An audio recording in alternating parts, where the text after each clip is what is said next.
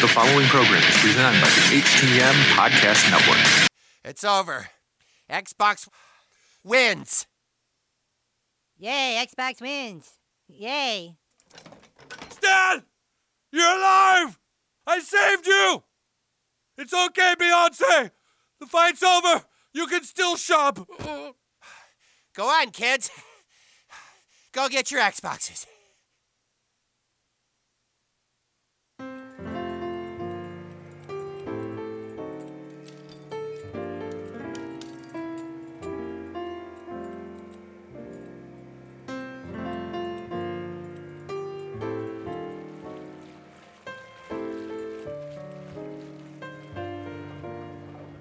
Can Elmo smell your genitals?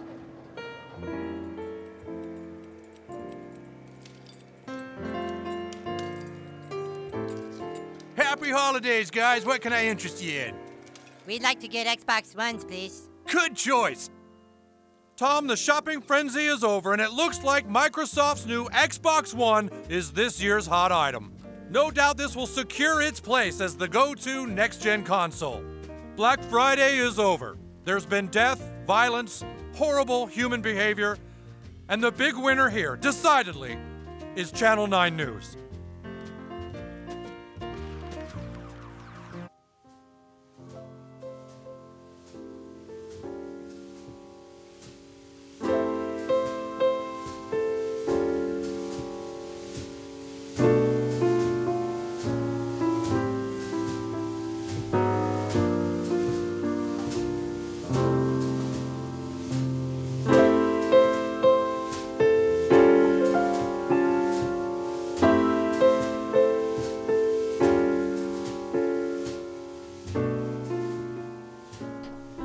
Welcome to another episode of HTM Tech, brought to you by the HTM Podcast Network.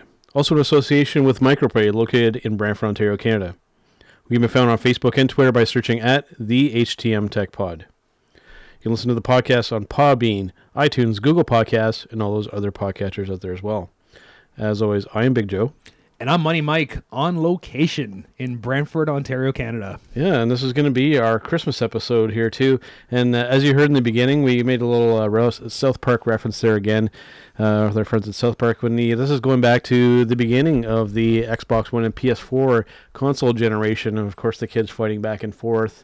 And they end up I think they actually end up deciding on Xbox One at the very end. They get their systems and they start playing and they go, okay, it is what it is. And then they're like, oh, screw it, video games, we don't need it, we're going to do this. And then that's when they debuted the, we don't need video games. And then coming up, the South Park video game, Stick of Truth. So that was great. And of course, amidst all the bloodshed and toil, the media always somehow wins in the end, right? Yes, absolutely. So we're going to have a little bit of fun with this episode. We're going to do something a little bit different here. We're going to go through, we picked 5 favorite things for each of us here, and then we're going to kind of go back and forth on this. This is like current stuff, and this is kind of rewinding the clock back and a lot of this stuff too, stuff that we like from the past and whatnot when it comes to technology and gaming and all that. So for the first one up for me, I kind of rank this number 1, and this is very current for me. My favorite piece of technology that I'm currently using is what we're using to record this podcast right now. This 2019 21.5-inch iMac, and you can see it sitting here in person, Mike. I mean, when you look at this thing, it is hard to believe that there is even just a display, let alone an entire computer in this thing. It's very impressive. It is pretty sleek. So give us some of the deets on this one. It's an all-in-one computer, which is what the iMac has always kind of been about. What's interesting with this design is from 2012. So in 7 years, they haven't changed the design. They've just been improving the internals and whatnot on it. They've kept with what works. And how long you had this? This has only been a few months now. And it's been fantastic so far. I mean, to do our podcast on, to do research on, and just for the desktop computing needs. I mean, it's a very clean setup too. Not a lot of cords. I mean, we've got some more because we're here podcasting, so I get the mixer and whatnot plugged in. But if all that is taken away, there's just one cord. There's the power cord going in and out, and that's it. Just testament to that simple, effective design. It's a beaut to look at. It is, and it's beauty to use too. So yes. not only nice to look at, but it does exactly what it does, and it does it very well. Now, for you, what's your favorite current piece of technology, Mike? I'll say, man, the Nintendo Switch really bowled me over in terms of just innovation. Yep. A big comeback for Nintendo after that really off Wii U generation. They came back, all guns firing here. And I'd say that the rest of the video game world is taking notice at that dual functionality, which I thought was just genius. The fact that you can dock the console, take it handheld.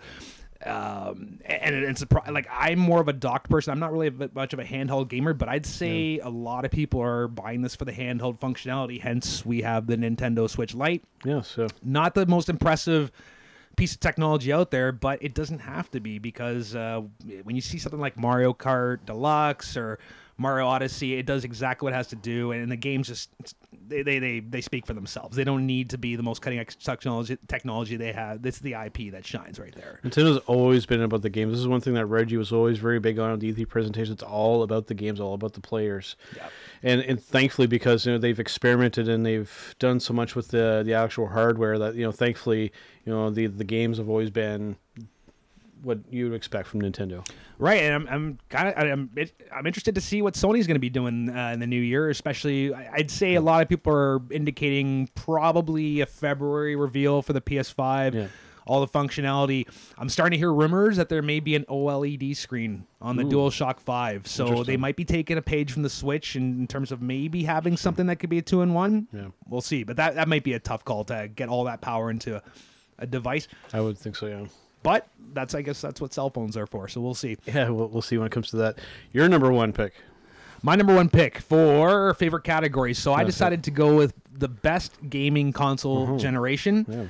And I had to go back to the fourth generation, which would be Genesis, Super Nintendo, TurboGrafx, Neo Geo. It's an older one. I lived through it, and there's been movies made about this generation. Yeah. One of the greatest console wars of all time, I'd have to say. Really, so much innovation that came out of that era. Do you remember it pretty well? Especially the Super Nintendo Genesis. I mean, that was from when we were in public school, and you were either on one side or you were on the other side. It got pretty heated sometimes. Even if you would go over to a friend's house and you say if you were a Super Nintendo and they had a Sega Genesis, it would be like, what is this? I know it's that's the thing, because we're not going to really see that anymore. We talked about this last episode where Sony's embracing this new multi-platform approach. Xbox is starting to let a lot of its second-party titles go onto the Switch. MLB's going over to other consoles now, whereas this one, I remember it really well, being so jealous of, because I was a Sega Genesis guy. So I started with Sega Master System, got an NES, and then I remember the day we were at the old Jumbo Video in London, my brother and I had the choice to either get a Super Nintendo or a Genesis. And the reason I chose a Genesis, number one, because my brother was paying for it. I knew he wanted to play sports games, but at that time, it was the only way to play NHL hockey. And properly, too. True, yeah. But then, of course, so that was the go-to system for sports.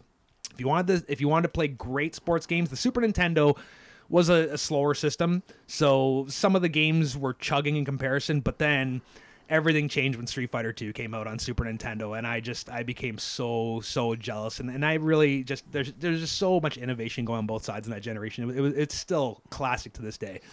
You look back on that, just like I said, Nintendo's always kind of just been about the games. They didn't really essentially worry about their hardware. They just deliver good games.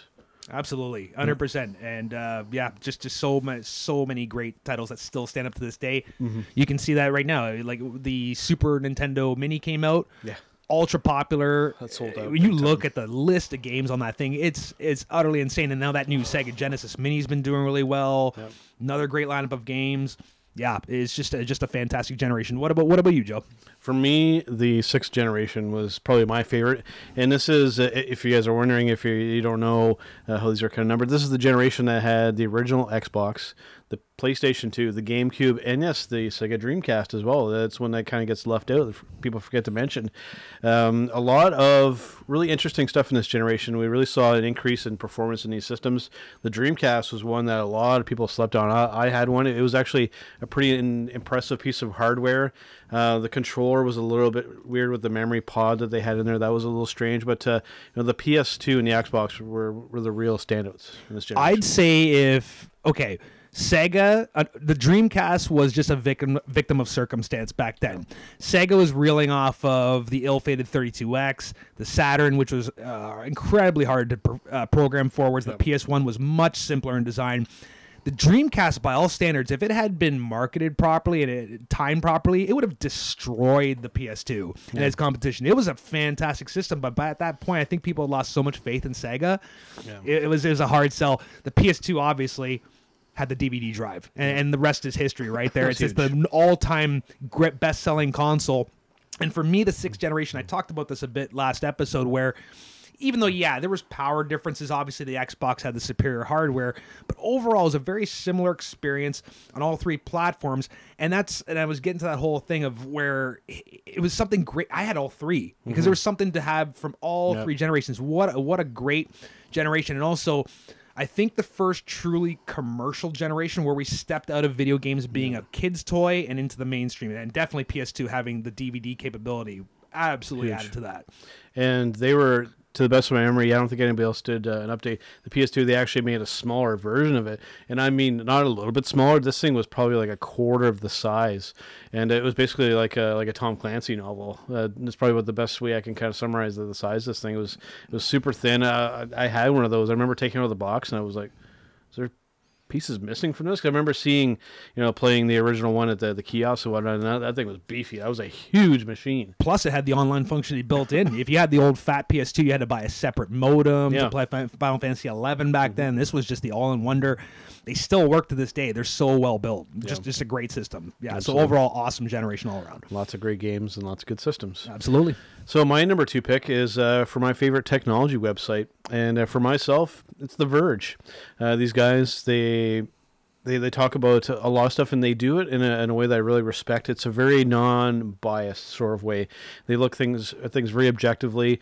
They do talk about a lot of Apple hardware and whatnot, but when they're reviewing it, all you have to do is watch one of the reviews, and you could tell that they're not being handed money under the table to be like, hey, give us a good review. They're very, very honest, and they cover lots of stuff, and they're my main source of information, or one of my main sources of information for what we do here. I do get a lot there, and especially I love the fact that they're not afraid to tackle the underbelly of what's going on with surveillance and the whole Chinese effect. The thing I like too is that they're definitely like left wing, like most tech publications, but they're not blatantly so. Like, for example, compare them to Ars Technica, which has to inject a little bit of social justice here and there. Like you said, I find The Verge to be a bit more neutral, and I'm very sensitive to this stuff because I've said in the previous episodes that I was very involved with Gamergate back in 2015, which if you don't know what Gamergate was, essentially a lot of corruption came out in games journalism, a lot of conflict of interest, it got exposed, and we really started to see where a lot of these different publications lied on the political spectrum. And I'll be honest, Joe, I used to read a lot of different publications. I dropped a lot of them after Gamergate. I'd find that The Verge kind of sticks with me, and also on a gaming front, I'd say Game Informer is one of the more neutral outfits, whereas, a lot like, say, Polygon, IGN, tend to be more leftist and annoying and have to inject politics in everything. I find that these sites are a lot easier to deal with. Yep. And your pick for this one? I'm going to go, well, this is a lot of gaming in this list, but hey, it is what it is. LimitedRunGames.com. Wow, I'm just obsessed with these guys and a lot of the similar sites like Special Reserve, Strictly Limited, but Limited Run Games has really created this new phenomenon. I go on and on about preservation of video games, about the importance of physical media, and what I love about Limited Run is that they're taking all these indie game titles and we get to keep them forever, and it's like some big heavy hitters. They started out fairly small. They actually were a developer. Their first title was called Breaching Clear, which was an in-house developed game. They also did Saturday Morning RPG, and because their model originally they started where, like in their name, they have limited run, so they put out, say, 3,000, 2,500 copies, and then if it's a really hot game, those games are gone in like 5 minutes.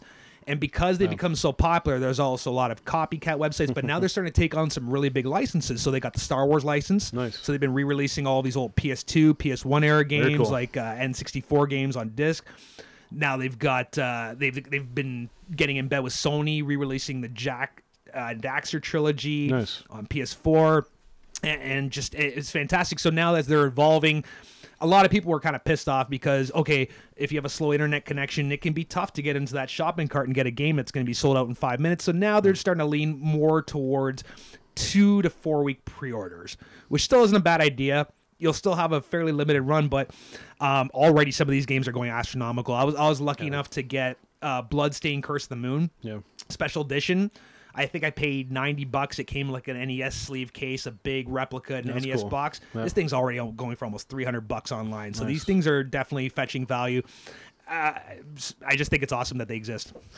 Maybe possibly going on a bit of a tangent here, but I was here when I talked to some other people about gaming, and they talk about you're talking about preservation and buying the actual stuff, and then I always hear people making the argument, but when you go to a store, you see used games, and then they say, but they're so cheap. I'm like, so and you try to explain to them how things can kind of accrue in value, and then they can't really wrap their head around that. It's like, but when you go into the store, you see these things for like, you use games for like $4 and $5. Keep in mind too, a lot of those have been drop kicked and they've been thrown across the floor and whatnot. We're talking about in pristine, well, at least in good condition.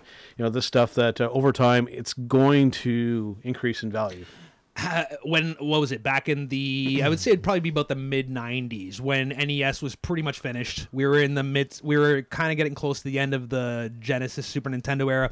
Back then, NES games were bargain bins. Some of those games, like if you follow, for example, Game Chasers or Pat the NES Punk on YouTube, they always have those stories about finding a copy of Little Samson for $5 in a bargain bin, and now how much is that now? Yeah. $500-$600. Like, it's ridiculous. So I would say, as a pro tip for any collectors out there, always collect at the end of a generation. When everything's in the bargain bin, you're going to find you're going to unload. Like right now, the best systems to collect for our Wii, PSP, PS3. You're going to get that stuff bargain bin, and I'll tell you right now, in about 10 years, a lot of those games are going to be go up in value. Yeah.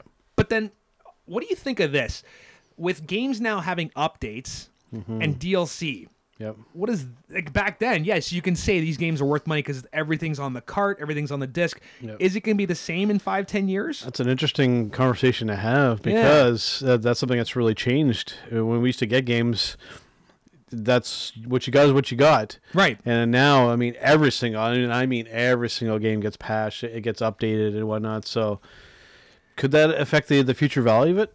That's really hard to tell at this point. And again, this is what I like about Limited Run, is that those games pretty much come on disc with no updates, so they are fully preserved. And you get some great stuff there. It's been a big shift in the gaming industry with that whole approach to that. I just thought it was funny. For years there, all the pundits were saying, "Oh, it's the end of the physical era. It's going to be all digital media. Nobody's buying discs anymore." Well, why are all these sites popping up? Why are these games selling out every week? People still want this stuff. Very true. Very true. Okay, your number 2 pick. This is an interesting one. All right, best tech personality. Yeah. So I decided, again, with a gaming one, I went with Metal Jesus, and this kind of who has a YouTube channel, Metal Jesus Rocks, and this feeds into my last topic because I've learned a lot from this guy. This guy is an expert collector. He used to work at Sierra back in the day, so he worked on a lot of these old PC games. This guy's a veteran. He's been through.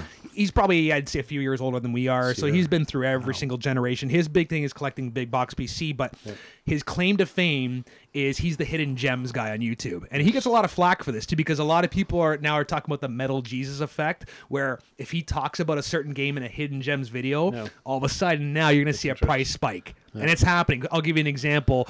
There's a game that came out near the end of the PS2 life cycle, Kim Possible. I think it was a Bonavista Disney property. Okay, yeah. You'd probably skip over it because typically I'm going to skip over most Disney games. Most of them are crap. This one, however, is like a side-scrolling, hand-drawn Metroidvania that you would just have totally slept on, and I would have never known about it if it weren't for him. I go to my local Microplay and I find it for $5, and it's already going up in value because he happened to mention it. So he gets a lot of flack online for this stuff, but I'm thinking, well, he just beat you to the punch. So I like what he's done for the collecting industry in terms of the education. There's a lot of people like him, but I just like him, especially his personality is really good. And the fact that he really likes to lift other people up on YouTube. So he has the Metal Jesus crew. He's constantly giving a platform to other YouTubers. And I think it's just his whole vibe is really awesome. So if you've never seen Metal Jesus Rocks and you're into game collecting, he's one of the best.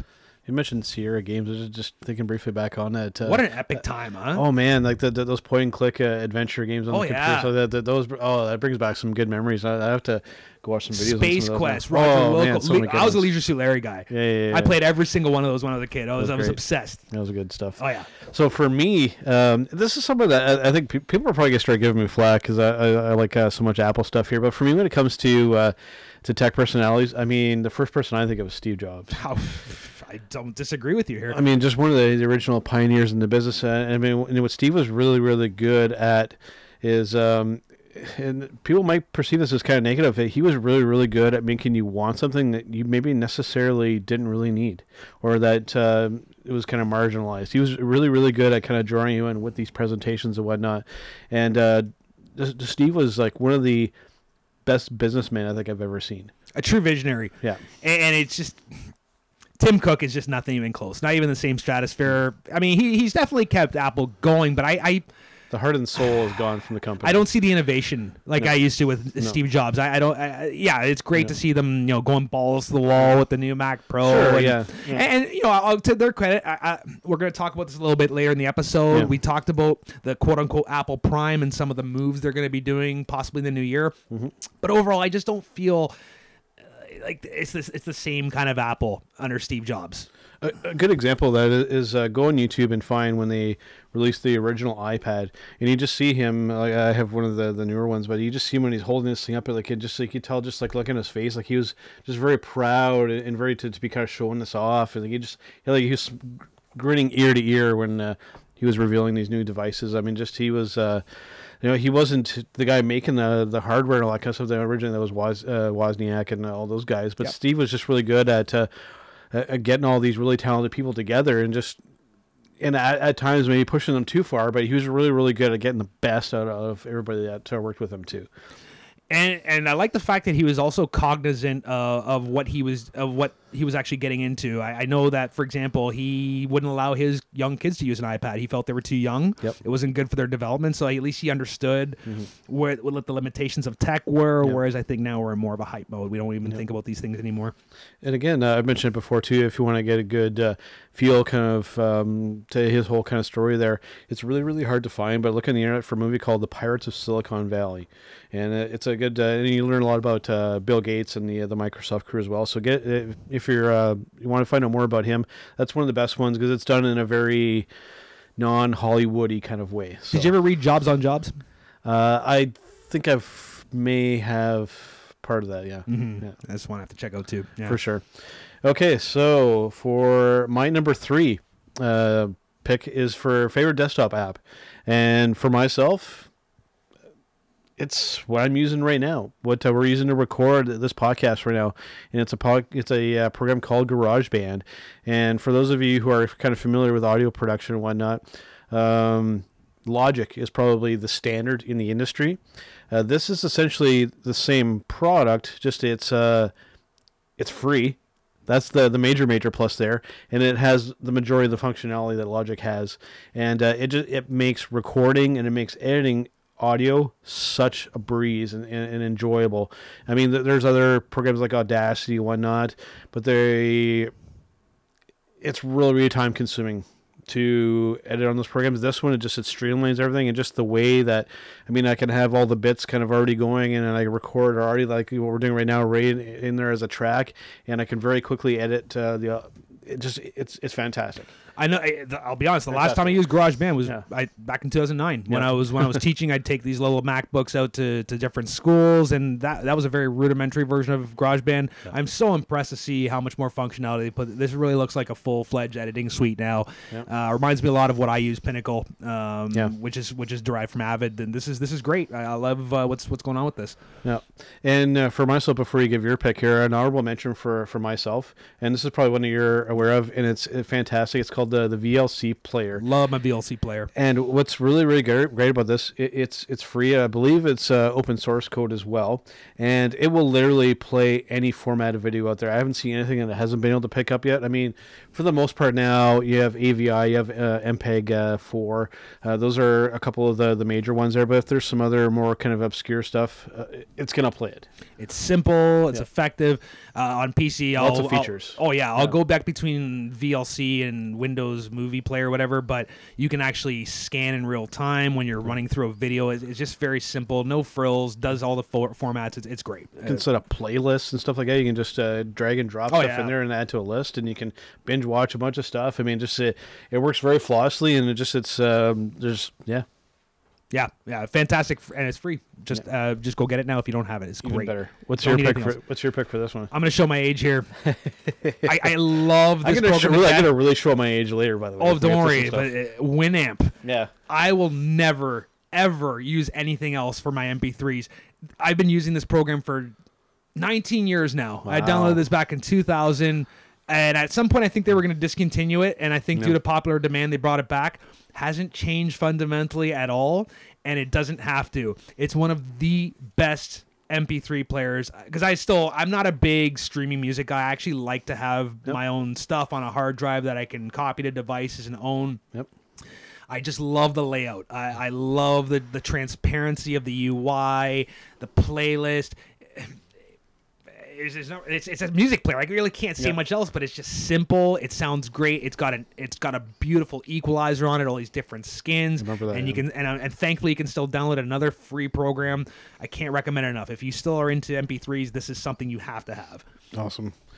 Okay, so now that we've been talking about desktop apps, let's go to your pick, which is mobile apps. Yeah. Okay. Yeah. So I'd say this is a good one. Yeah. It is. Yeah. I'll be honest. I'm not a huge mobile app guy. Like my phone is fairly functional. I don't spend a lot of time on it playing games. I'm just not a mobile game guy. But man, Shazam is a godsend. Right. How many times have you been somewhere where you hear a song on the radio or at the gym, or maybe just for me, I'll be like listening to InfoWars and you'll hear some bumper music I've never heard before, and I throw Shazam. I'm like, oh my god, I can't believe that's that song. Yeah.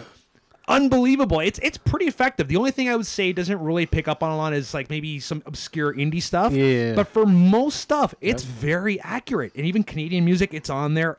Incredible. Yeah. Do you use it much at all? For this episode, for our end song, I actually used Shazam to find out what this is, by the way. Yes. So, yeah, because I was watching a preview for the Cyberpunk video game, and I was like, who does that song? I couldn't find it. I looked on YouTube and whatnot. I did Shazam, and I mean, 2 seconds, it popped up, and that's like a double dopamine hit, man. Add that to my Apple Music library. Thank you very much. I get like almost sexually excited in times. I keep joking. So now that we have this, when's some genius going to develop the app that you can hum into? And then it's going to pick up on it. That is called Google Assistant, my friend. Oh, boy. You can actually do that. And if you even just whistle or kind of hum what the music is, a lot of times it will pick up certain things, believe it or not. It's like I've had this whole time. I've never even tried it. I'm going to be humming all the way home. Give it a shot. But what's interesting with this, like you said, I can't remember how many times, like in the 90s, like in the real kind of heyday of radio, I remember like playing basketball and stuff for She Hockey outside, and we would have like the Ghetto Blaster. We had Ghetto Blasters back then, folks, and we had music playing, and you'd hear a song on the radio, and it would be one of those ones where they wouldn't intro it or they wouldn't mention it afterward, and it's like, who did that effing song? And how many times did it happen where you didn't even hear that song again for 10 years? Right, and it was like, and then you hear it again, and you're like, oh my god, and then you still don't know what it is. And now you finally know it is. And what's great, because they've really improved the app too, where now it actually will link to like music videos, or you can actually go buy it.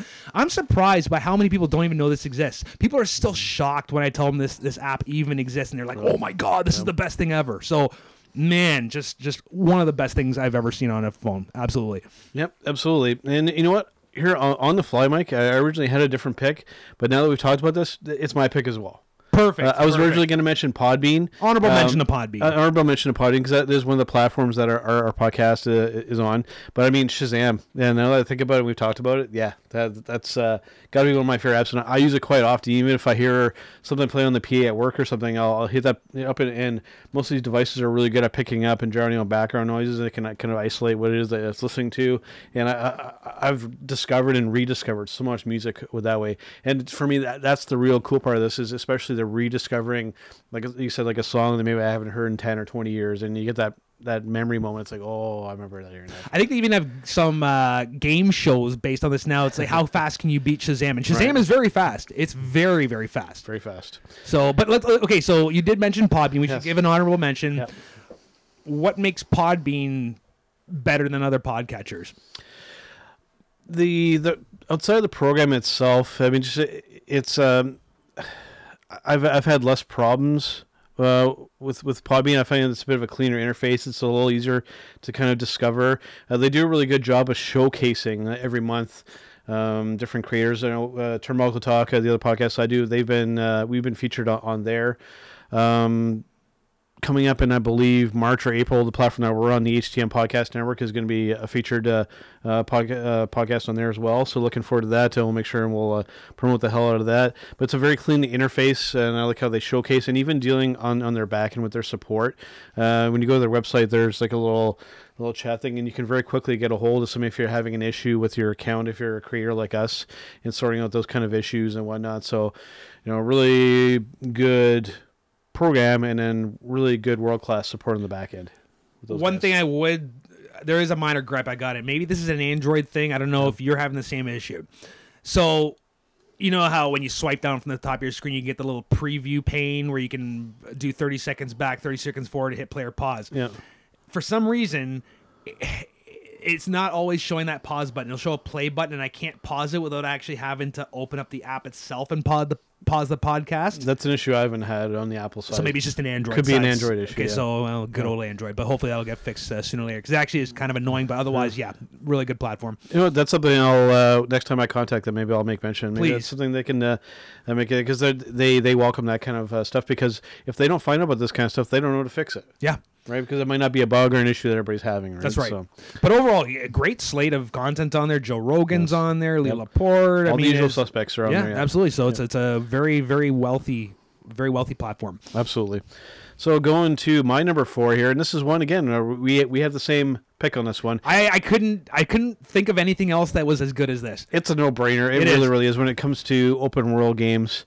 It's Grand Theft Auto 5. There's some competition in the exact same company. I mean, GTA, Vice City is still one of my favorite games. I haven't played in a long time. I wish that they would maybe refresh or remaster it. But I mean, GTA 5, I mean, it's just on every level when it comes to graphics, when it comes to gameplay, when it comes to story, when it comes to online play. It literally has it all. It's the all-in-wonder, man. I mean, how much more can they cram into this? We mentioned this before. There's still stuff coming out for it. 2013, this came out. We're 6 years in. This game is still on top 10 sales list to this day. And what did it make? I think it was $500 million or $1 billion in the first 48 hours. You can only imagine on Xbox 360, Xbox One, PS3, PS4, PC. My gosh. It's a phenomenon. Yeah. It's unbelievable and well-deserved, because it basically took what was great about every single Grand Theft Auto and mashed it to one. Now, would I say that maybe the story is as riveting as others?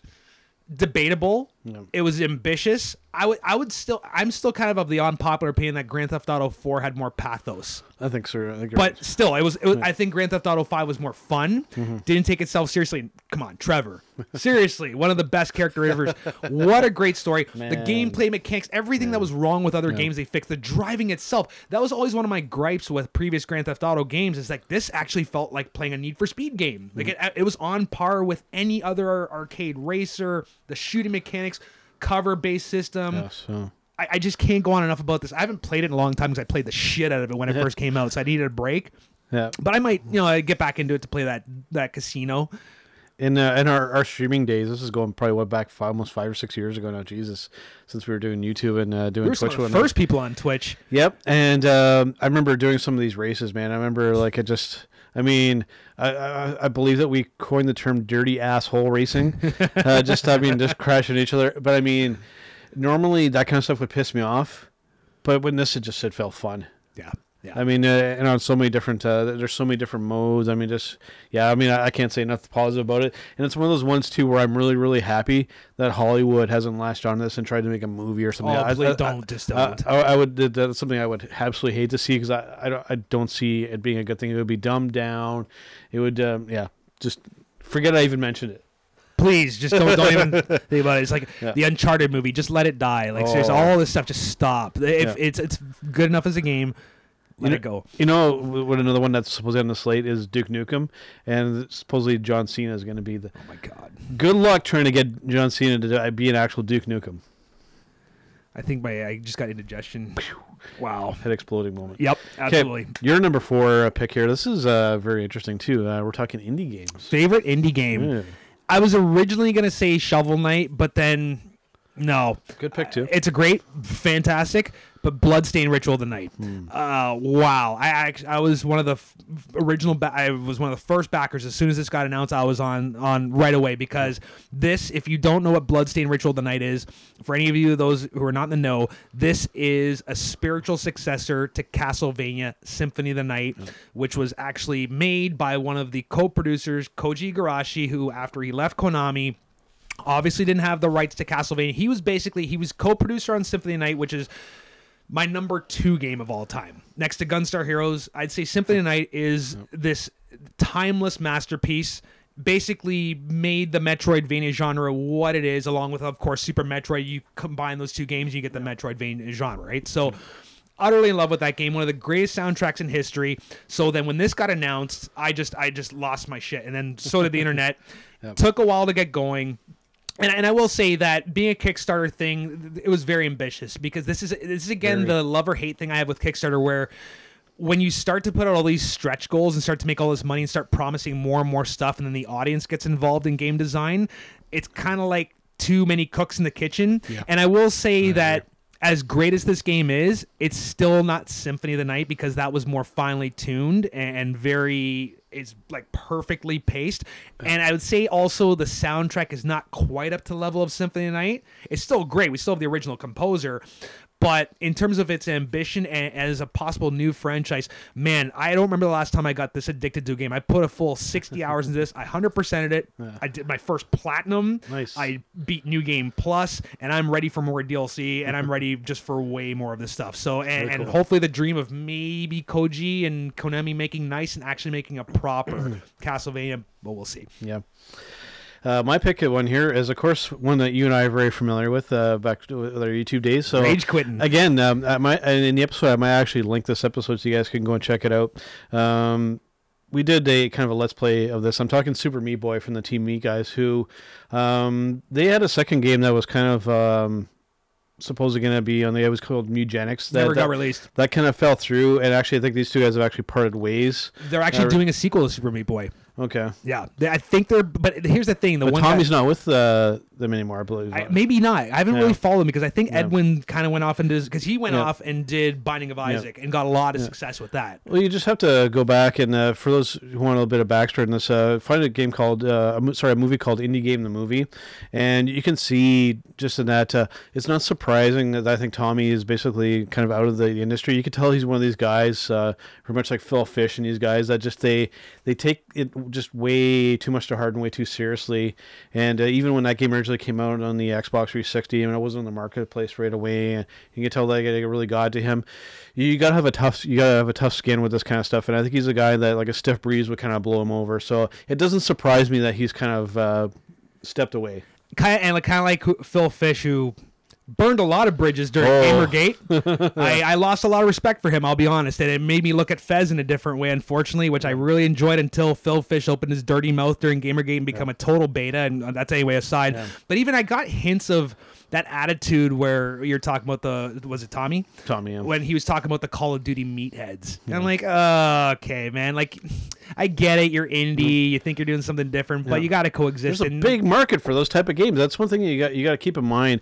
And I mean, mean, this isn't just with gaming. I'm talking with music. I'm talking with movies. I'm talking with professional wrestling, anything like that. A lot of the stuff, at the end of the day, it's so subjective. Okay, like you might not like Call of Duty, the multiplayer, or the running around like and shooting like that, but there's definitely an audience for that. You just have to look at the sales and see how many people are playing it. You might not necessarily dig that, or you think it's stupid, but there's clearly a big group out there that does really enjoy it. And I'm sorry, Call of Duty 4 is a modern masterpiece of storytelling. It Like, really let's is. just not get that wrong. And look, like I even said this last week. Okay, maybe I'm not into Dark Souls and I suck at it, but I respect it. Exactly. And I understand it has a place in the industry. Yeah. I'm not a sports game guy, but I think NBA 2K is one of the best sports games ever made. Absolutely. So it's just when you have that kind of that open attitude where you're just kind of throwing shade at everybody else in the industry, it's not a good look. Yeah. It doesn't make, again, that's that pervasive indie attitude that I'm so used to from my indie days that I just makes me sick. But anyway, it was interesting. That movie came out at a time before the indie revolution, and I think you're right. It's like they were kind of the marquee players. There wasn't a lot of competition, so I think the fame came a little too fast. They couldn't handle it, but we'll see. I mean, we'll see what Super Meat Boy 2 plans out with, or Super Meat Boy Infinite, I think it's called. Yeah, and back on Super Meat Boy itself, I mean, just if you want a game that's a really good stiff challenge. Let's talk about the game, sorry. And I mean, it was clearly programmed very well, and it plays very well. It does exactly what this really kind of gave birth to the whole let's play and react to what's kind of going on, because this is a game that it starts off very, very straightforward and very easy and ramps up right away. I mean, and this is a game that to this day I have still not fully completed. I mean, I haven't played in a long time, but I mean, there's some stuff going on here that just it's like, yeah, I mean, someday maybe I'll tackle it, but I mean, just it's yeah. It's a ultra hardcore Twitch platformer. It makes me when I see it being played properly, it reminds me of an expert playing Super Mario World, who knows all the tricks, all the controls, who can speed run the hell out of it, and can do every little possible jump, and that it needs your ultimate timing. And if you are actually, this game is available physically, so you can buy this on PS4. It's rare. Yeah. It is, and there's going to be a release on the Vita. Through limited run games. Yeah, so stay tuned for that. If you're into if they're at 2,000 copies or less, that game will be worth mucho buckos later on. Very interesting. Okay, for my fifth pick here, for my last actual pick here, as I mentioned earlier about dating myself, this is going to be definitely a case of this, because I guarantee there's not going to be very many people that know about these, but they definitely bring back some memories for me. First one for me is a game called, and actually I'll show here for Mike. I actually have. So my first one is called the Oregon Trail, and I actually have in essentially a physical format. Basically, it's a handheld version of this game. I saw that at Walmart. That it looks like a little Commodore 64. Yeah. Right. So very, very cool. It's not that expensive, so check that out. But a little bit more about this. So I'll bring it up on. Yeah, describe the game. I don't remember that one very well. It's not. We're really going back here, because this isn't even like a point and click PC type game. This is a text and some visual type of thing here, and this goes back to the initial release on this is 1971. Okay, and this was developed by a company called MECC, which stands for the Minnesota Educational Computing Consortium. Wow. So this is even predating Pong and Space Invaders, I believe. I believe so. My first exposure to playing this was actually on the original the Apple II platform, and it's essentially it's a text and some visual type of game where basically you start off on the East Coast, and the idea is to get over to the West Coast, and basically like a horse and buggy or wagon kind of situation where you have your whole family, you name all the kids and whatnot, and you travel and you have to survive. And it brings up the famous meme and stuff now that's been kind of brought back with this, is that of dying of dysentery. That's where this whole idea of this stemmed from. And I don't think that in all the times I ever played this, even at school when I was supposed to be doing schoolwork and we were playing games on this stuff. But I mean, that's their fault for putting games in school, by the way. I don't think I ever made it to the actual Oregon in this.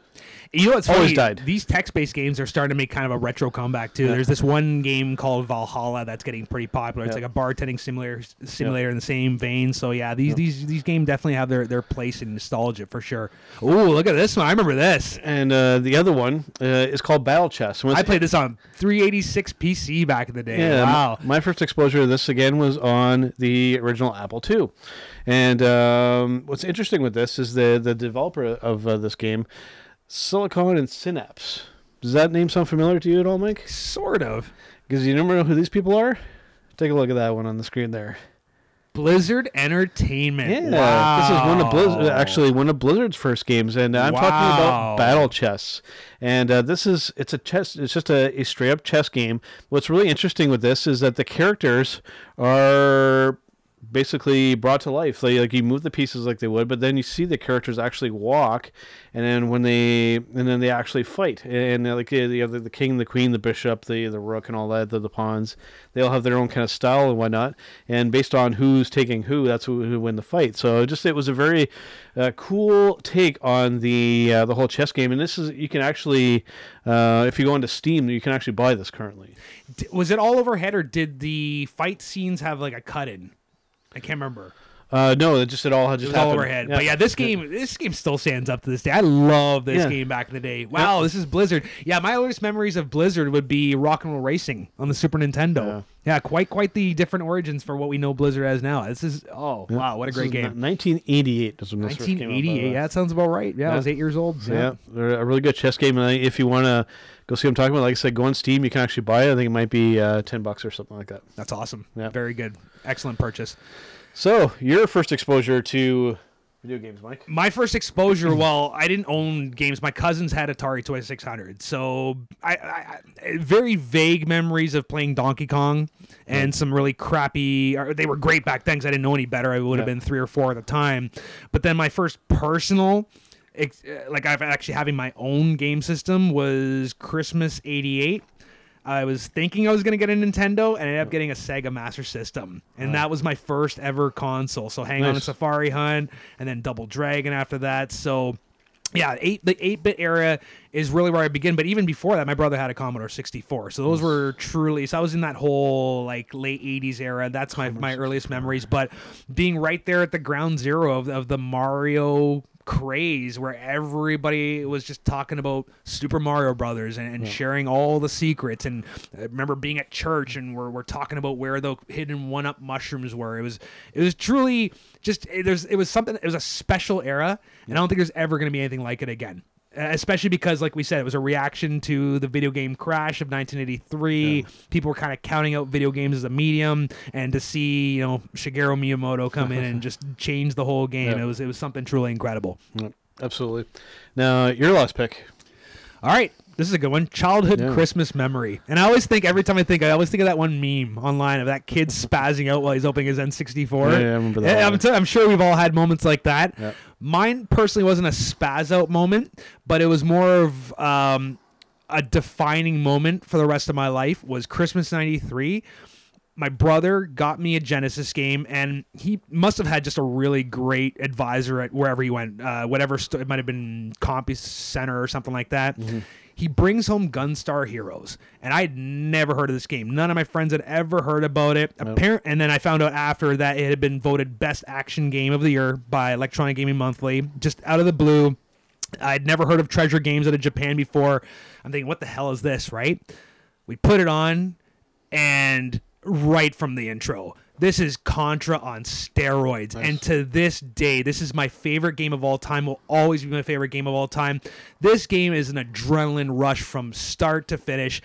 Very few missteps, pushing the hardware to its utter limits. The soundtrack to this day is one of the best soundtracks I've ever heard in gaming. Treasure is one of those developers that has that cult credibility, Ikaruga. You know, you have Gunstar Heroes, you have Astro Boy in the Game of Advance. Like, they're not like this widely known developer, but people who love them are obsessed with them, and they keep asking them, when's another Gunstar Heroes going to come out? When's you guys going to put out another game? Because their last few games were pretty much limited to 3DS and like mobile. They've done some remasters of Ikaruga on the Switch and PS4, but it's been a while since they've truly done something special.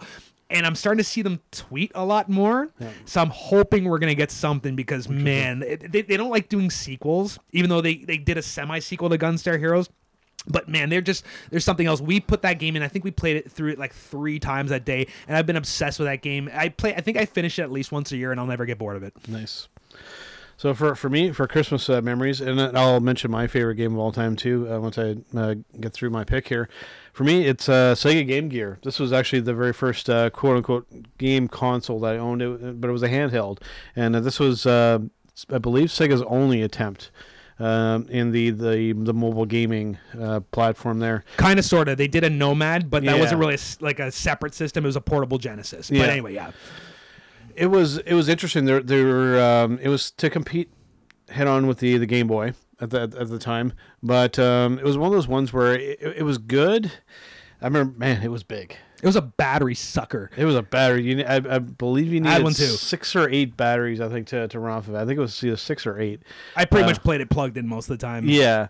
It was good, but it wasn't without its faults. But I mean, just for me, it was the first one that I actually kind of owned myself, and the games were actually fairly limited on this. There wasn't a whole ton of choice, just because it wasn't really showcased that much. It was one of those ones where I think it kind of flew below the radar, I think, for a lot of people, but just because at that point in time, the Game Boy was the portable gaming console.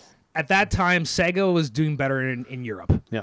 And in Asia. So whereas the Master System pretty much died here, I'd say in like 1990, it was still thriving. And like I remember going to Greece in 93, and they were still making games for it at that point. Really, yeah. Oh yeah. Like and basically anything that was coming out on Master System or Game Gear would be vice versa because it was kind of like the same guts. Really at the time, it was a special machine because what do we have for full colored handles at the time? We had the Lynx, which was shit. We had, and then the Game Boy, which was 2 colors but had the better game library. Yeah. But the Game Gear had some guts. Again, it was just too expensive to keep putting batteries in that thing. So they didn't last very long. And it had the TV tuner, too. Remember that? Yeah, it did. Yeah, I remember that. Well, it's interesting. You had mentioned a thing on a bit of a side topic here. You mentioned about things stored and not really dying. Do you know that I'm talking like music cassette tapes? Yep. That apparently there's some place in the world that I did some research on this. And there's actually, I was wondering, what was the last kind of cassette album or something that was put out, and I couldn't find one. That's because there's some places where they're actually still making them.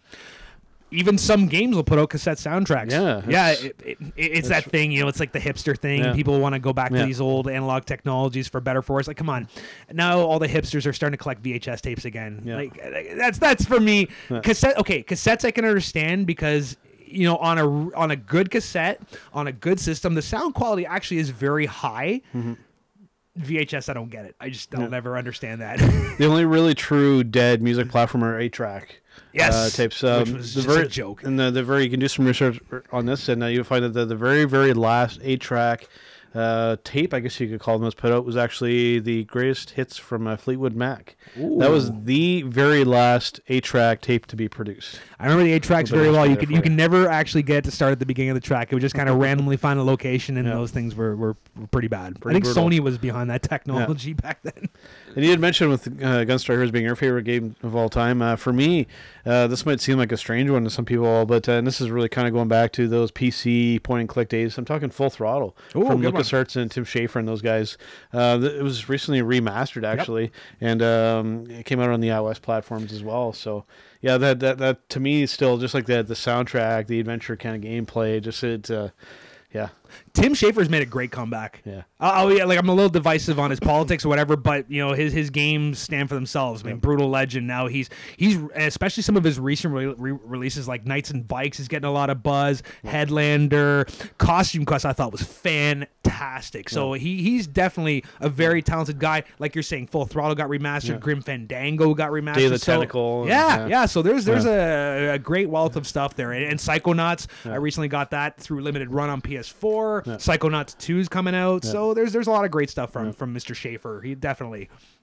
Yep, absolutely. So yeah, lots of kind of good stuff there. Some recent stuff, some stuff kind of really going, rewinding the clock there for us. But kind of give you a taste of kind of what we're into here for our listeners here. So before we do our final bite segment, though, let's do our tech tip of the week here. And this was one that maybe seems kind of straightforward to some people, but I definitely wanted to hit on this at some point. And it's just about keeping your technology, I mean, your phones, your computers, and whatnot, free of dirt and dust. Because over time, if too much of that crap kind of gets in there, you can run into some issues, especially with desktop computers and whatnot. When you start getting dust and dirt in there, it can actually be a fire hazard at some point. So if you get too much of it in there. Absolutely. So what are your, let's talk about some of your best ways to deal with your equipment. What do you do? Let's start with the screens. Yeah, okay. Let's start with the What screens. type of screen? We're talking about a desktop screen, laptop screen, phone screen? Any screen. Okay.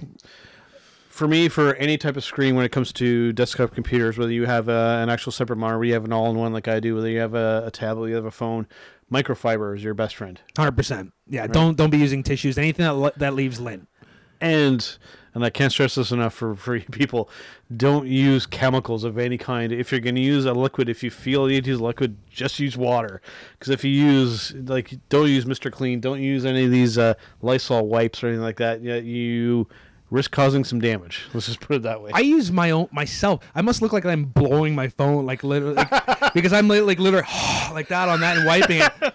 Probably giving it a job there, but it works. I just breathe on my phone and I wipe it with a microfiber, and it seems to do the trick. But I guess apparently, okay, so it was funny. I just for fun, I sent you these two videos, and there's some there's some love and hate on these videos, and some of their tips are kind of funny. Some of them make sense. Some of them I'm like, I'm not so crazy about. But they talked about, based on the type of screen you're using, I think a mixture of vinegar and water onto a microfiber cloth with certain types of screens, right? Yeah, LCD specific on I think LCD it is. panels. Yeah. I think I would just stick to water personally and Right. microfiber. You don't need to get too complicated. I mean, some of these were funny. He was talking about removing scratches with the help of toothpaste. I've heard that. I always thought that was kind of like an old wives' tale. I don't trust that because a lot of this toothpaste has like little grits in them, and to me, that would just create more scratches. Yeah. I'm not a fan of the idea at all. Keep it simple, stupid, like KSS, right? If you're getting gouges or anything on your screen, rather than use toothpaste on it to turn, how about just not gouging your screen? I think that's probably a better tip. Whatever is happening that's causing the gouge, just stop doing that. Stop scraping your keys all over. Get a screen protector, damn Yeah, it. just Seriously. stop doing that, yeah. What about cleaning the inside of, well, you don't really have to in your case, but let's say you did have a desktop. For me, I'm still the old duster can, although for some reason they're a lot harder to find these days. I think because maybe people were huffing from them or something. The big thing with those spray things, because a lot of times there is kind of liquid, and some of them can actually be kind of flammable. Yeah. Biggest tip with that is make sure the device is turned off and the power is completely disconnected from these things if you're going to do that. If you do this while it's on with some of the chemicals and stuff in this, you might essentially have a blowtorch on your hands. So be very, very, very careful when it comes to that stuff. Yeah, and I guess you can get even to more advanced stuff when you get into gaming PCs. Like, this isn't my forte, but even the positioning of the fans makes a huge difference in terms of like inflow and outflow. So that's where you might want to start checking out some advanced videos. But yeah, I'd say every 2 weeks, it's pretty easy just to crack open your desktop, get in there, and just keep it, because like I said, this stuff will eventually cake on, and it'll be hard to cool down your PC. Yeah. I guess probably the next thing to kind of hit on for cleaning, probably one of the hardest things notoriously to keep clean are keyboards. Mm-hmm. They are very, very hard. Not every keyboard is kind of created equally. Some of these, the one I'm holding in my hand that I'm actually showing you, Mike, is the regular Mac keyboard. Very compact, very sleek. Just the one charging port uses a landing port, and through here at the top here, there's a little bit of plastic so that the signal and the Bluetooth are going to get through. But you'll notice that there aren't a whole lot of gaps where the keycaps and stuff are. Some keyboards have wired gaps than others. So with those ones, if you have ones where you can see a lot of visible lines, the best kind of tip with that is just use a blow dryer or a hair dryer, or if you have some good lung capacity, just blow on it. And for the big chunks, just hold the keyboard upside down and shake it. Shake it. That's basically it. Yeah. What about gunk building up from your fingerprints on the keys? Biggest tip with that is when you use your keyboard, don't have gunk in your hands. Stop It might watching. seem simple, but yeah. Clean up after you're watching porn. Kind of thing. Exactly, or like if you're eating Cheetos before you start typing on your keyboard, wash your hands, and then you eliminate the problem of having dirty keyboards. Because when these things really start getting dirty, they get really hard to clean. What about let's see, what else can I ask you And about? another tip Yes. along with that too: if you're going to clean your keyboard, make sure that you either unplug it or turn it off, and make sure that you're not in the midst of, say, like typing out like a really important email to your boss or something. Because then if you hit a bunch of keys and you might end up maybe typing something weird by accident and maybe hitting send, just power down or unplug the keyboard before you clean these things. Common sense, folks. I'll leave my comments out. What about let's see here. Here's a good one I wouldn't mind asking you. What about earbuds? Any earwax buildup? That's tough. Those things get disgusting. I know they do. They do. I heard you can use a dry toothbrush, but be very gentle. You don't want to push the earwax further into the speaker, right? See, and that's my thing with these things. These hacks. Maybe not necessarily maybe with the Apple brand ones, but just finding replacements for me. Some of them are pretty affordable. Once these things kind of get jammed up and stuff like that, it's almost kind of easier to just go buy some new ones, because these things are notoriously hard to. You can't really get into a lot of these things. They're not very repairable. They're not easily cleanable. It's one of those things where I guess maybe. Again, I'm going down this path again. Maybe just keep your ears cleaner, and maybe they Use a Q-tip. But yeah, it's one of those things where they're really really hard to keep clean. And another tip too: use your own earbuds. Don't use other people's. Oh, gross. That's just a cleanliness tip there. Yeah. So yeah, it's but especially when it comes to cleaning the screens is probably the major thing, because with these phones and these tablets and whatnot, the screens have gotten a lot bigger over a fairly short period of time. When we first started using cell phones with Blackberries and stuff like that, the screens were fairly small and they were very easy to clean. Now that these devices have gotten bigger, more robust, there's a bigger surface to clean, and we get little grills, the speaker grills and earphone grills and stuff like that. So these things can be a little bit tricky to clean, but just do it on a regular basis, and then it won't be as big of a problem. Yeah, it's not like you have to carry a microfiber cloth around with you all the time. It's just some regular maintenance, and you extend the life. Another thing too with the phone speakers, like the actual any tips for that at all? What's a good one? And actually, the guy made a pretty good tip there. Those lint kind of rollers. I didn't think about that. Yeah. The static will actually kind of pull some of that crap out of there. Yeah. But then, in the interest of debating some of these points, and the paper one, I wasn't a fan of. Yeah, people were making fun of them in the comments. That's a bad idea. I'm just trying. If you're actually interested in what the channel is called, Brightside. Yes. The one, it's called 10 Simple Ways to Remove Dirt from Your Computer. Yeah.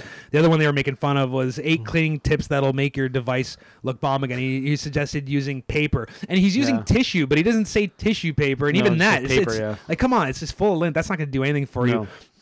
Doesn't make any sense. And the other thing too, I was watching Linus Tech Tips, and he had some interesting theories on the whole. Okay, so one of the tips from Brightside was use a vacuum cleaner.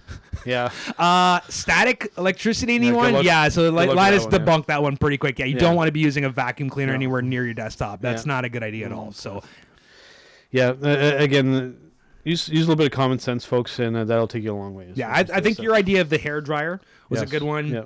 And like I said, make sure you're powering off if you're going to buy one of those air dusters. Absolutely. Bingo, yeah, because that could be potentially really, really bad. Yes. Okay, so we're going to take a brief break here. We'll come back with our final bite segment here, and we're going to go through our 2020 wish list of things that we want to see happen next year.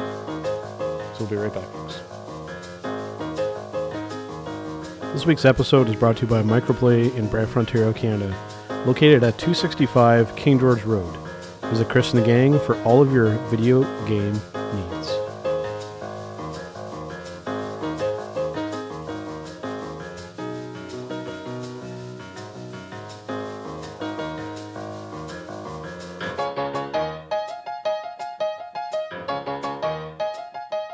All right, guys, Big Joe and Mike back here on HTM Tech. I almost said Turnbuckle Talk. So used to that because I've been doing that show for a lot longer than this one. But I cannot fill Carl's shoes. Too big to fill here. Okay, 2020 wish list here, Mike.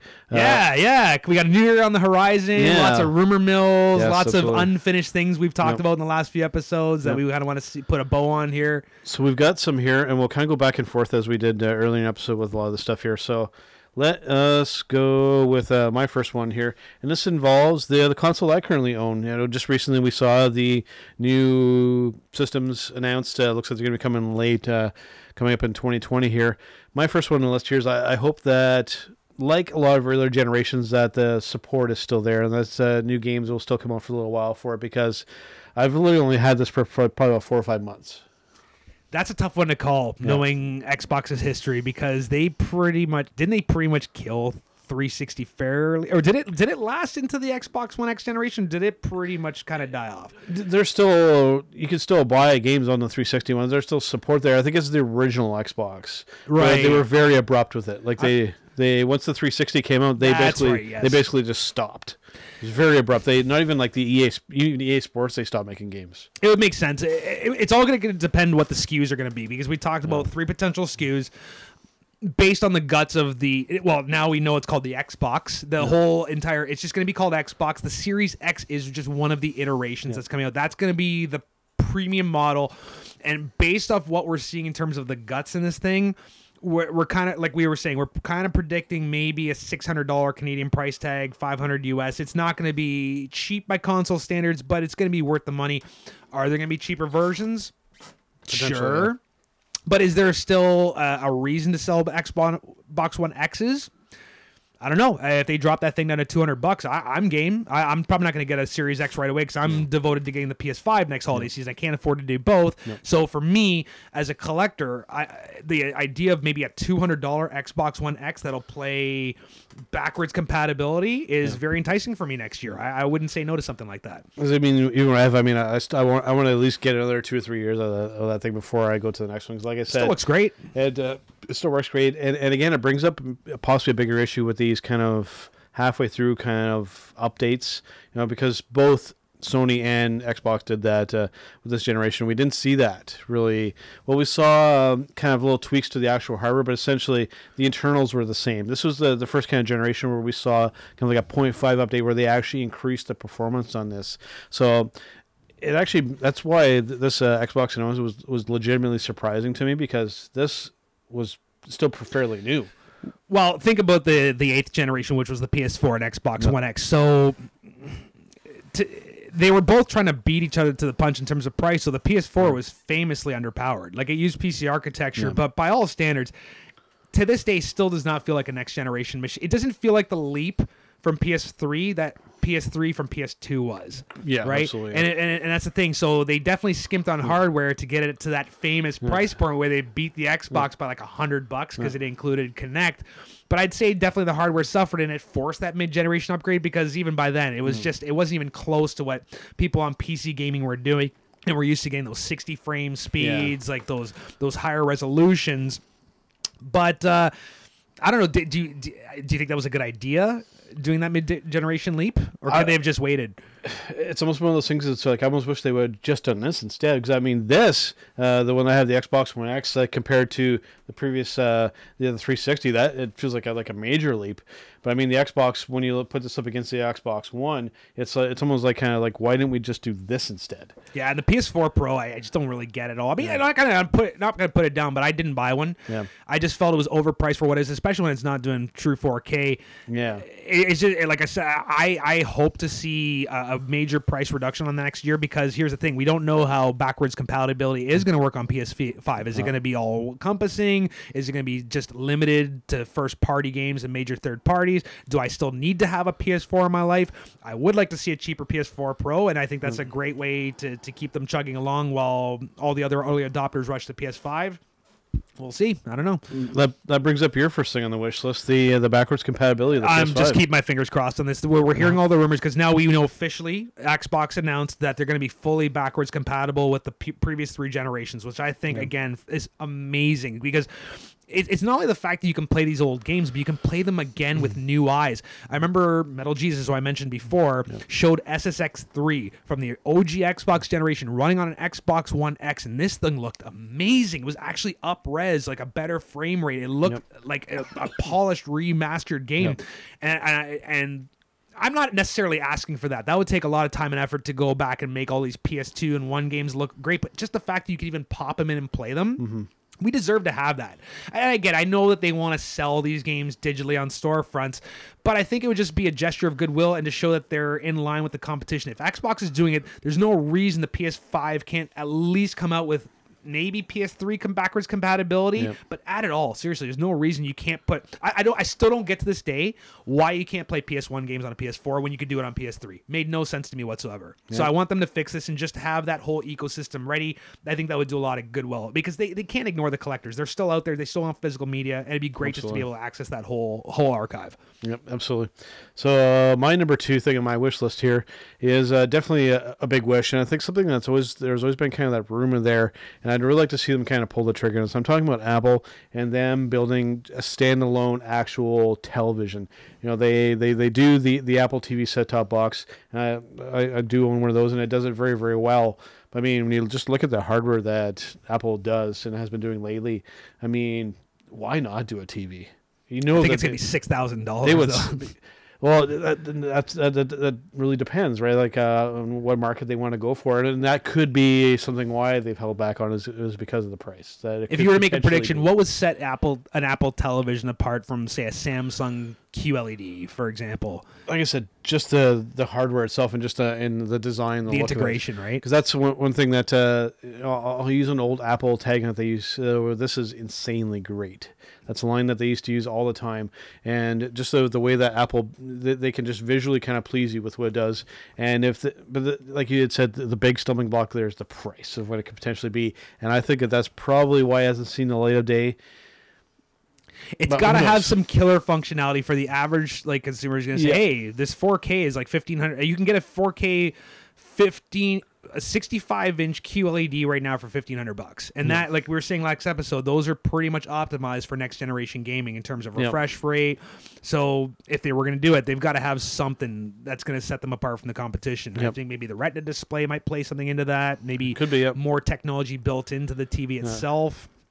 Well, we just look at that we done last episode when we looked at that XDR display. For the Mac Pro. I mean, that is close to $6,000. Yeah, and that's a relatively small screen too, right? So, and that's not really TV family room size. So, yeah, potentially a full-on Apple TV built with the full Apple philosophy could be really expensive. It could be. So that's a very good point. But there. it would last a heck of a long time and be very well built. Absolutely. Well, I'm going to skip my number 2 and come to that later because I want to stay on the topic of Apple. This actually just came up in the last week, and very interesting story. So this came out of this was actually on Bloomberg, but because I don't have a subscription to Bloomberg, I got this off Fast Company. So this was an article on December 20th, just recently, called "Apple Wants to Bypass Carriers and then beam internet data directly to iPhones via satellite." So, what was it, 2 or 3 episodes ago, we were talking about quote-unquote Apple Prime and the whole idea of Apple revolutionizing maybe with a whole subscription service instead of charging a la carte, having everything bundled together. They're thinking about just dispensing with service providers altogether. Man. What do you think, Joe? Because you're the Apple guy. You tell me how that impacts you possibly going forward. That's a big thing that, and I've actually got it up here too, that it's listed as a company priority. And for them to want to go with satellite for all this kind of stuff, when I first saw this, immediately I thought, this satellite technology is old technology. This almost feels like a step backwards when we look at what potentially 5G could be, what LTE is now. I mean, satellite communications is somewhat unreliable, especially when weather conditions get bad and whatnot. There's interruption with signal. I mean, there's a reason why you don't see a lot of satellite dishes on top of homes anymore, because that's not really a reliable way. I mean, we do it cable TV. We do it essentially over Wi-Fi or an internet connection now. It's not done through the original, through the old cable way or through satellite anymore. So for me, it's a really puzzling decision here, and it's supposedly a very high priority in the company. But that's what Tim Cook's saying. Company priority. This satellite technology is old stuff here, Mike. Well, here, let's read some of the article. It says, according to the report, Apple has a quote-unquote secret team of engineers specializing in aerospace, satellites, and antenna design working on the project. And here is from the Bloomberg article. Apple's work on, this is the big part I noticed from the article. Apple's work on communication satellites and next-generation wireless technology means the aim is likely to beam data to users' device, potentially mitigating the dependence on wireless carriers, or for linking devices together without a traditional network. Apple could also be exploring satellites for more precise location tracking for its devices, enabling improved maps and new features. So I'm sure they're well aware of the limitations of the technology. I'm sure they're working on something, but regardless, this is their line in the sand. This is a foot in the door to say, hey, we're going to revolutionize the telecommunications industry, because here in Canada, like, hitting the marks is mostly American personalities. We got the Canadian perspective. We pay a lot for our phones. I get 6 gigs of data on my current plan, and I'm paying over $100 a month. Yeah, it's ridiculous, like how much we're still paying for these plans. This is why this is on my wish list. I want to see Apple force all these service providers to just completely overhaul the system here. We've already seen this do previously when the iPhone first came out. Up until that point, cell phones were just loaded with stuff that basically the devices would be made, and the carriers would dictate what would go on these devices. They would put all a whole this bunch of junkware they had to remove, bloatware and all this kind of stuff. Whereas Apple came along and just said, "You guys worry about the back end and all the communication stuff like that. We'll worry about making the device and what actually goes on the device." They were the first company to actually regulate those companies and just say, "This is the right way to do it." Google's next, right, on some type of announcement, right? This is going to be like the new satellite race. Yeah, it very well could be. Because how is Android, Samsung, Google Pixel, all these other phone competitors, how are they going to compete in this new, like when Apple's just totally creating their own ecosphere? It's going to be very interesting. Very, very interesting. This is surprising. I don't think a lot of people are aware of this, so I'm glad that we're able to shed some light on this, because it's a pretty big deal if they essentially cut out the cell phone providers. Yeah, this is going to revolutionize a lot of things. So I would say this is kind of exciting. Yep. And especially if they can make the service better. I think that would then be a good thing. And like I said, if you're combining that with a new overhauled subscription service, and you're basically not even buying your phone outright, you're just kind of renting it like a cable box. Yeah. Overall win-win for the consumer. Yeah. Like I said, I don't care about owning a cell phone. I don't see it as a device that I really like. I don't look at it like a console or a desktop computer where you're going to spend many years with it. A cell phone is just kind of like a means to the next phone, and I'm more power to Apple to lower the overall cost, hopefully. Yeah. So my next one here is probably a bit of a surprise to some people, because again, if you listen to our podcast, I'm pretty pro Apple. I do talk a lot about Apple stuff here, but I want to talk about some Microsoft stuff here, and I want to talk about Windows. Okay, this platform is long overdue for like an actual. Windows has been updated quite a bit. I mean, we've had, going back to the beginning, we had the original Windows, which was stolen from Apple. People can disagree with that or anything. That's just a fact.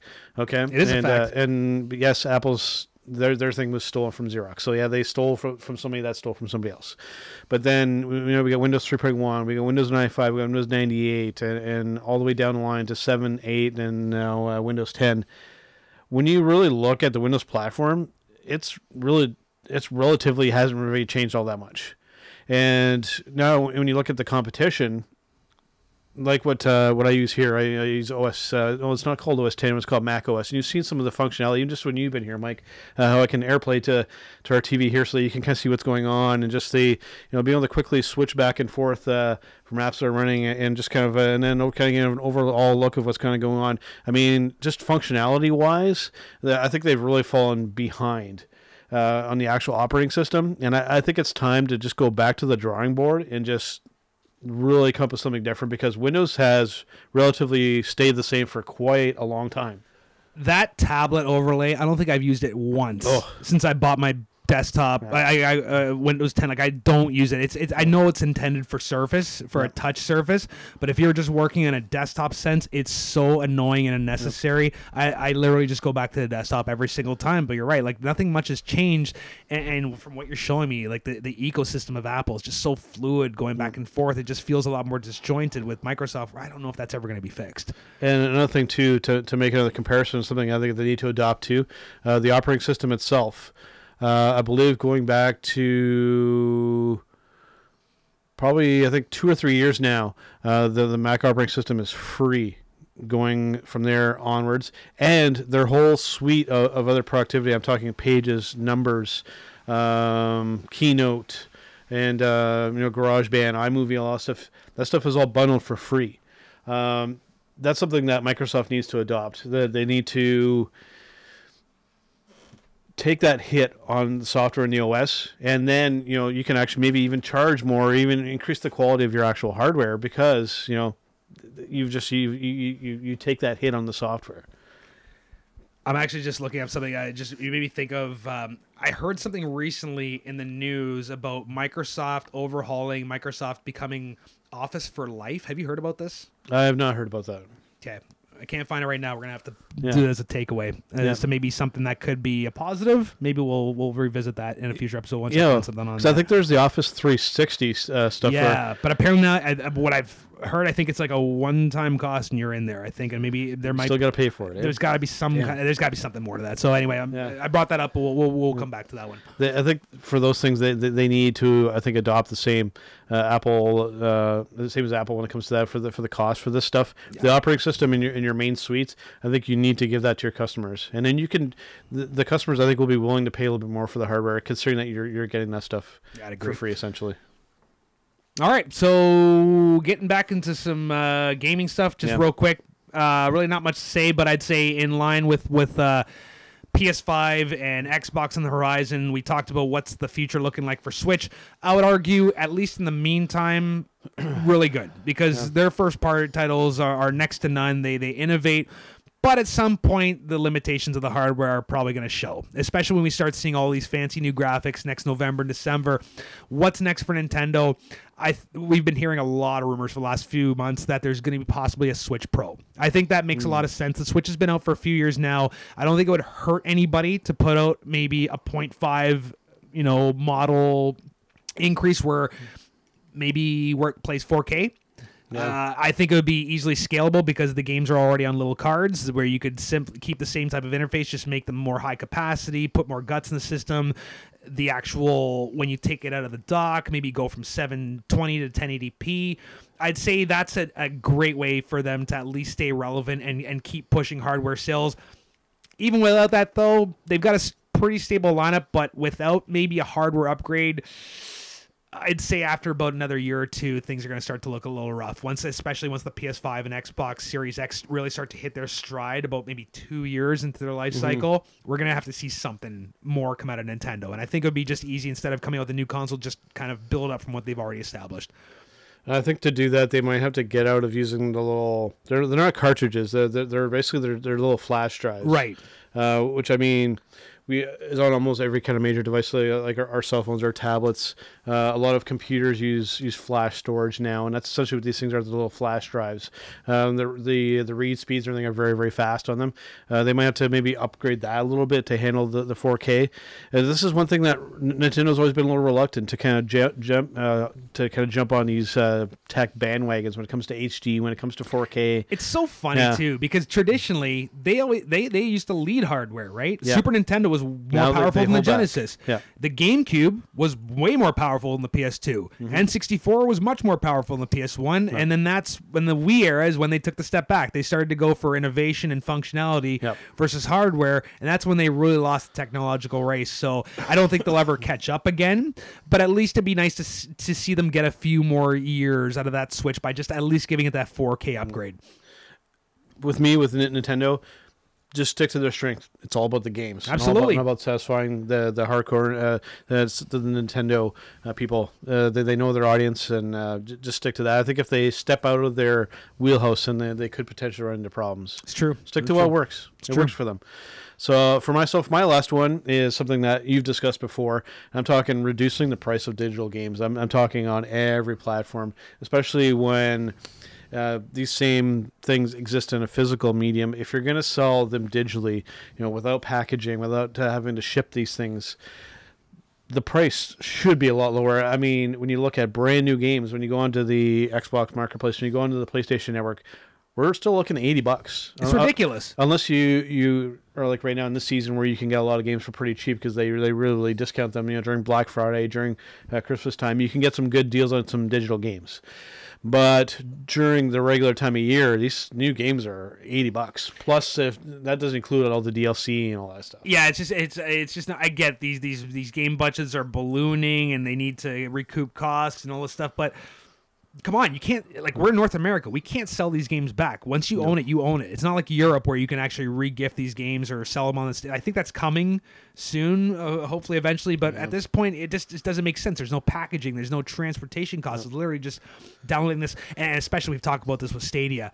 It's outlandish what these game prices are. I think that's one of the major things holding back Stadia. It just doesn't make any sense at all. Yeah.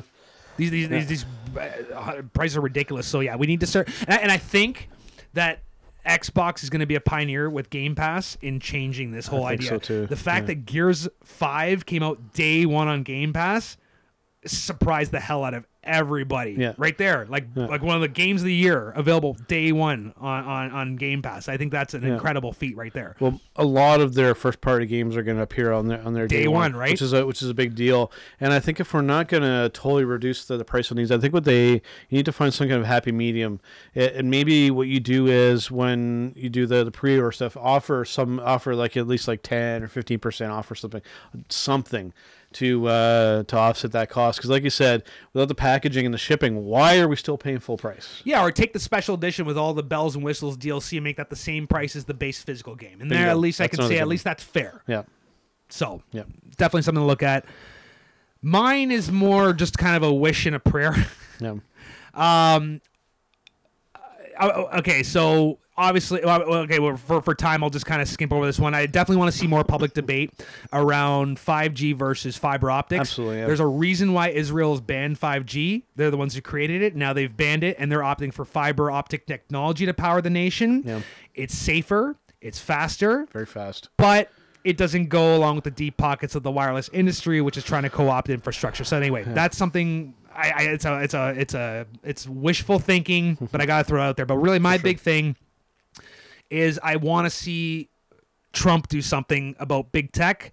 Yeah. It's not necessarily I want him to be an authoritarian and come down hard or take away necessarily just take away Section 30 protections, but we got to see what happened to Standard Oil. At the turn of the 20th century, the breakup of big tech. They are too powerful. We already discussed this. It's becoming an ongoing saga with YouTube censorship. Now it's just getting more and more farcical. Now Twitter is censoring more, and it's just gotten utterly ridiculous. I think we need to start taking some of the power away from these platforms because they're not going away anywhere. Most of the people we know still use these platforms. There may be alternatives, but at the end of the day, most of the traffic still goes there, and we're finding less and less of the voices we want to see because they don't fit in line with the leftist narrative. So, not to get too political, but I think it's time. Yep. You had mentioned big, even just specifically on YouTube, going from just being a platform to now, it's almost like they want to essentially oversee and really kind of even tweak or produce the content that we're putting out. They become curators now. Yeah, that's basically it's really hard to be both there. And what did we mention the other week? We were saying, what happens if PewDiePie leaves the platform? No. Well. PewDiePie is taking a break. Yeah. He's starting to feel it. Yep. I'm telling you right now, it's a shaky foundation. Yeah. It doesn't matter how big these platforms are. MySpace was pretty big back in the day too, and that's gone. It crashed hard. Yes, so I'm starting to see the writing on the wall. Yeah. We're in this transitory phase where a lot of creators are going off and doing their own thing. I don't know. I don't know where it lies. Like it's really hard to just have all these different sites bookmark. It's nice to go to one place and see everything, but maybe we just got spoiled. Maybe that's not a reality anymore. I don't know. That's one reason why the podcast platform is really starting to kind of flourish is that it is still a relatively open platform where, again, within common sense, we can kind of have an open kind of voice out there. And you mentioned PewDiePie. I mean, there's a guy, Tufts, he's been doing it since kind of the beginning, and he's got a relatively tough skin when it comes to this kind of stuff. I mean, he even addresses trolls directly, and he's videos and whatnot. Even he is getting to the point where it's like, I think I have had enough. It's not just politics either. I was reading an article Yeah. about YouTube burnout the other day too. It's like they're Because he does slaves. content every day. They're slaves to the Every algorithm, single day, right? yeah. Because it's like it's the algorithms dictating how often they have to put out new content because they get used to the stats, the tracking. And I hear this constantly. If you're not putting out videos regularly, you're done. People forget about you. And I'm saying maybe we all just need to take a step back about how we consume entertainment because it's getting a little outlandish here. Because he's getting up into really high territory. I actually looked at this recently. I did kind of like a triple take there. And you look at the number of subscribers he is. He's up to 102 million. It's unbelievable. Like I don't think there's anybody that touches He's the that biggest right thing now. on YouTube. The 100, Yeah. absolutely 100%. If he goes, like even you look at his little profile picture, that right that there, that Yeah. says, that says a lot. And he, I think he deactivated his Twitter account too. I believe so. Yeah. Yeah, that's right. So there's interesting stuff that happening on YouTube. There's definitely a backlash. I mean, like we said, even when you hear like video game streamers who are fairly benign, like they're not even political. Video flagged for false information, PewDiePie. Oh my gosh. I'm seeing this more often now. Even Facebook is starting to flag memes. Yeah. Like they're saying, we're fact checking this meme. This is exactly what I was afraid of. Yeah. This is exactly what it is. Just taking the humor out of everything, missing the whole point of what the made the internet great. And I just want to give to all those authoritarians out there, when you push something underground, you're creating a bigger monster than you ever intended. So watch what you do. Yeah, I couldn't word that any better myself. All right, man.